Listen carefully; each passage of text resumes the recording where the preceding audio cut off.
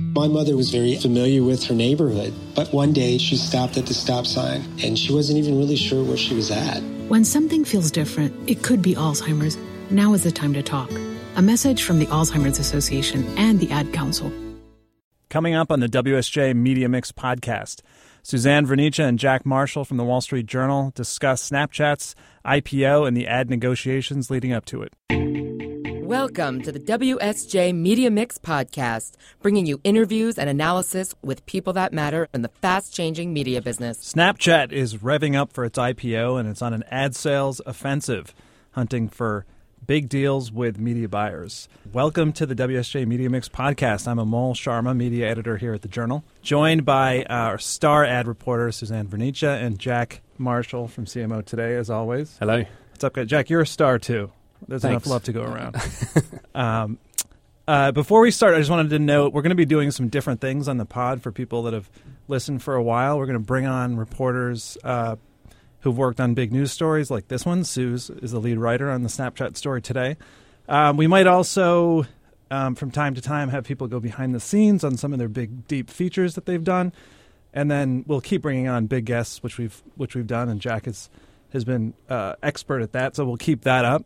I'll also be a slightly bigger feature on the podcast going forward. So let's jump into it. Suze, you were, as I mentioned, the lead on this Snapchat story about its discussions with ad buyers. Can you just take us through what these agreements are that Snapchat is looking for? What are they about? So Snapchat, in its run-up to the IPO, is trying to get a better sense of what their ad revenue forecast is going to look like and what they're going to be able to reel in. And how they're going about it is trying to get ahead of the game by talking to the big advertising holding companies who clearly control the lion's share of money in the marketplace, and trying to get them to agree to year-long deals in the from 100 to 200 million. Up from, for some, it's double. And for some other bigger agencies, it's triple the amount.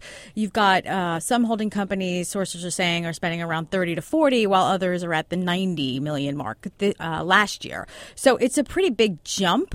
But everybody is figuring out, is this, the thing that's going to take on Google and Facebook? And I'm sure Snapchat is trying to use that in their favor. So is this a commitment to, I have to spend this money, I have to write you a check, or is it not? The digital deals that get done tend to be a little looser. Lots of them are not contractually bound, so it's like a promise to spend or a target spend. And then what happens is, you work to get that. And clearly, even if it's not a commitment, a solid commitment that has a contractual bound agreement attached to it, you've got players on both sides that want to get to that number for several reasons, right? There's an incentive on both sides. You've got the agencies who basically will push for better pricing or different incentives to sign the agreement, and then depending on what their clients' needs are, will try and meet that. They don't just pick a number out of the air. They look at where they are in their trajectory and how much they think they're going to grow, and give them a number and a cushion to see we could probably increase between 40 and 70, and we'll come in somewhere in between. To what extent are these types of agreements sort of used by agencies as leverage as well against, you mentioned this already, but like the Facebooks and the Googles of the world? I think in Snapchat's case, I think it's probably playing a huge role, right? The holding companies are under severe pressure to find a really viable number 3 option. Google and Facebook dominate the digital ad sphere and are gobbling up dollars across the board. And if you have looked through media for all the years, this has never been the case. TV, there was multiple networks, and that suits the holding companies and marketers, right? We need competition, because if not, no one is driving prices down, right? They control so much of the inventory and pricing, there's no leverage. And so this is a leverage play. So even though the numbers may not be binding, it kind of suits everybody involved, right? Well, even if they're not binding, the fact that they're making the commitment to do it, and the fact that we know that most people want this to succeed, it bodes well for Snapchat. There's no question. Just how far will they commit really depends on if Snapchat can answer all the questions that are surrounding its platform, right? It's still, there's lots of marketers that are still testing. Their measurement is not where it definitely should be. I mean, the ad products are relatively new. They have a lot of buzz in the marketplace, but we saw the same thing with Facebook in the beginning, right? Everybody was like, oh, Facebook running, buying likes. And then all of a sudden everybody's turned around and was like, what does that really do for my business? We're going to see sort of the same challenges for Snapchat. The hope is that they've learned from Facebook and actually get ahead of that. And you've seen them do that. They're striking agreements with third-party vendors to make sure they can measure right and prove that this stuff works. So I think on both sides, you've just got like this impetus in the market that wants this to move forward. And I definitely think it bodes well for Snapchat, but they cannot get greedy. The ad deals can cut both ways for somebody who's going for a company that's about to go public, as you probably know better than anyone from Facebook, right beforehand, before the IPO, when there was the big ad? There was a big ad deal that got pulled out. Well, right what happened was right? we had written a big story to say it was like a couple of months before the IPO, maybe a couple of weeks. There was real questions. Marketers were finally turning around quietly. They didn't even want to admit it. Like, oh my God, we don't know if this works. And so we did a big story, and then 2 weeks later, General Motors pulled out, and it was a kind of a disaster for them. And people had an opinion. Well, it was for PR or what it was. But really, they did have the same questions that everybody. Like, is this really driving my business? That actually probably was the best thing that ever could have happened for Facebook, because they realized, like, we got to fix this. Because if we don't fix it, we're going to end up with a worse problem if this happens while we're public. Right? That was before they even went public. And even that was hard to handle. But, they've done an amazing job. You have to give them credit. They proved this platform works in a lot of ways. And if it wasn't for those advertisers pushing back, I guarantee you it wouldn't have been. So that's, the narrative then for Snapchat is great here. If you can get it, there's a sense of momentum. We're Totally. signing these ad deals. They probably understand, I guess, that they have some leverage because of this duopoly you've sure pointed they're out. using that to their advantage. Right? And it's not like their pricing isn't it? It's fairly premium pricing, It's isn't very it? high priced. So to what extent, you mentioned obviously the holding company sort of deals that they're searching for, but also some of the other partnerships that Snapchat has announced over the past couple of weeks and months.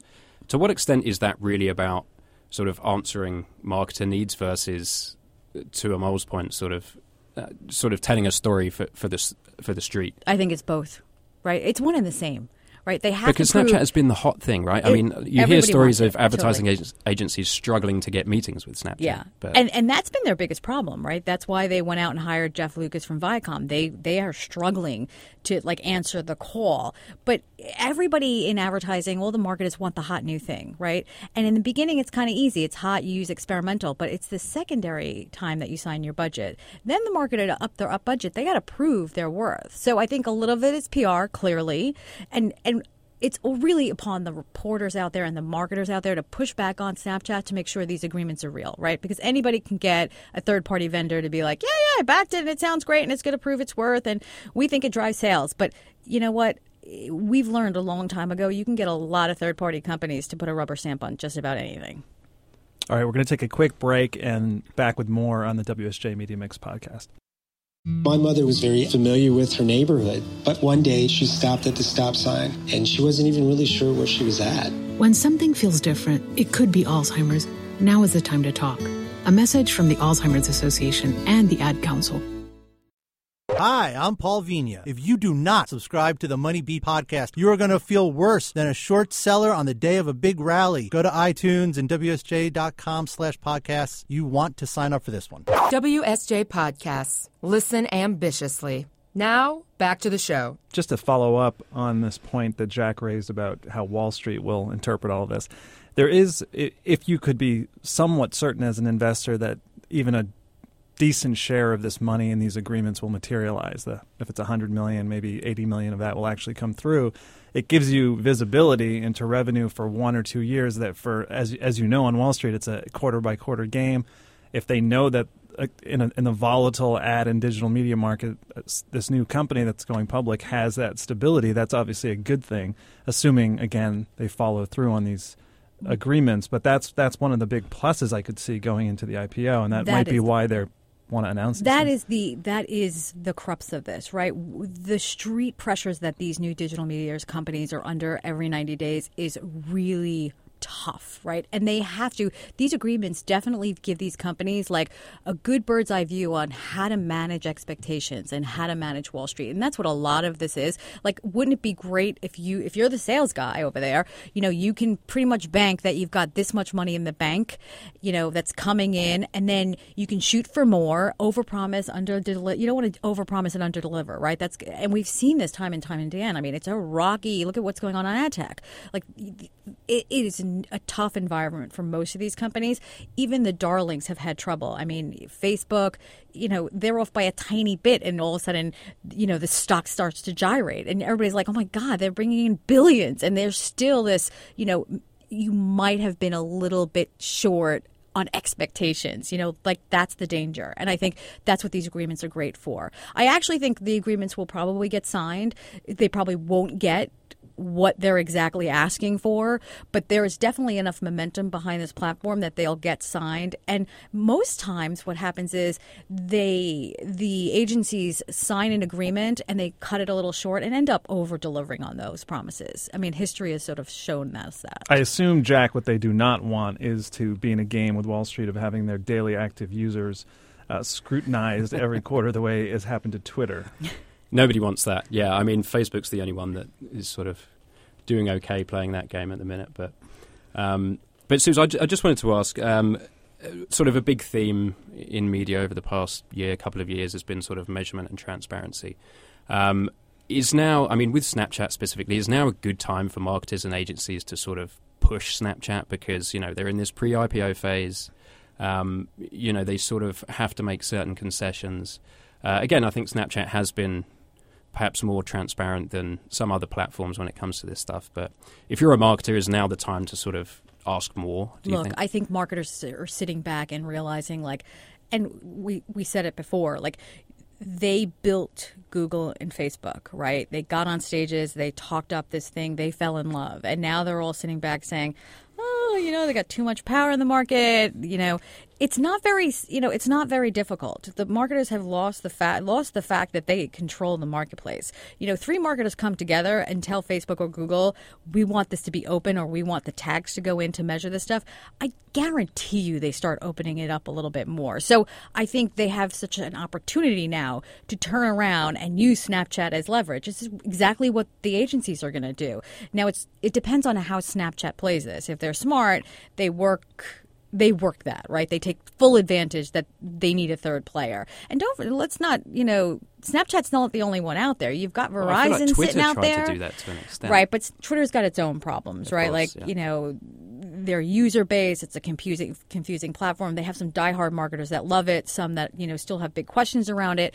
But, everybody needs more players. Everybody's pulling for more players. So whether it's going to be Verizon or whether it's going to be, an Asian company that comes along, somebody's going to hear and take advantage of this problem in the marketplace and give these marketers what they want. But it's also has to do with how sophisticated your approach to Madison Avenue is. And as you've reported, you can talk about this. Snapchat did not exactly have necessarily the greatest reputation at first with particularly the ad agencies. Why was that? Well, I think what happens is a lot of these companies, first, I think they were short-staffed. So they only had the sort of bandwidth to go directly to marketers, which can be dangerous. We've seen this in the past with other digital companies. I think people forget how small some of these companies are. Yeah. Because, we talk about Snapchat in the same breath as Facebook, but, it's it doesn't have anywhere near the same sort of bandwidth. No. But I think, they got smart quick. There's other digital companies that took a longer time. They went out and they got, Jeff Lucas from Viacom. We like to talk a lot about APIs in this business and digital and automated buying. But at the end of the day, and no one should ever lose this focus. This is such a people's business. It's all about relationships. I mean, till I'm blue in the face, I can't understand how people can't get it. We're gonna. Who is Jeff Lucas for people? Jeff Lucas was the head of sales for Viacom and has, I'm telling, literally decades-long relationships with the people that control the biggest budgets on Madison Avenue. And people might, poo-poo that and say, oh, that's the old way of doing business. Well, no, it's actually not the old way of doing business.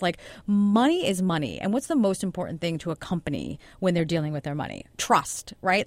These These are billions of dollars. Am I really going to trust somebody who's doing something automated and I don't even know if it's billions of dollars? No, that you're not. You know, like you have to fundamentally trust these people. And I think that's a big part of this business that a lot of people, especially on the digital side, when they don't know any better, are like, oh, we can simply just do this in a different way. Well, you know, you can, but you have to make sure that you win over whether it's the marketers and those agencies that control a lot of the dollars.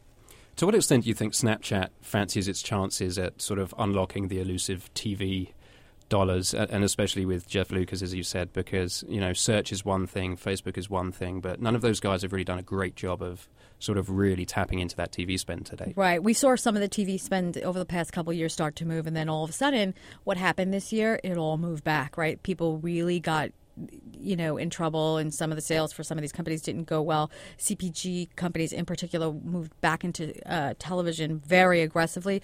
So I do think there's some of that in the marketplace that's going to they're going to try, like everybody else, to take TV money and think Jeff can do it. But like Facebook hired people from Viacom as well. You know, just because you have the person doesn't mean those budgets automatically go. You probably have a better shot because they're talking to the right people at those companies. But I think they're a long way from that budget crumbling. And I think what's playing in the television business favor right now is all these transparency issues around digital, you know, the fraud question, but also basic questions, right? Like, if we can target as great as we can and everything is so sophisticated on one side, the companies that have stood up, whether it's a CPG company, an auto company, and said in the last couple of years, oh my God, we've moved 60, 70, 80% of our money to digital. Where are the results? Where are the companies that all of a sudden are blowing away Wall Street on their earnings call and basically saying that's because we moved all our money out of television? I haven't seen that yet. You know, so I think that's the come to Jesus that we're all having. Like, you know what? It's also not one thing. You can't just put your money in one place. It's going to be multi. It's just a matter of, like, some of that budget's going to go. But who knows? Maybe the TV guys get their act together and actually do addressable advertising, right? OTT has the ability to do that. You know, we've been hoping and saying it's going to happen for years. And, you know, I feel like I've been writing that for 2 decades at this point. All right. Well, we're going to leave it there. Much more to report ahead of the IPO on what Snapchat's up to, and we'll see how these ad negotiations play out. Thanks, guys. Thanks, Suze. And thank you again, Jack. We'll be back again next time with more WSJ Media Mix podcast. WSJ Podcasts. Listen ambitiously.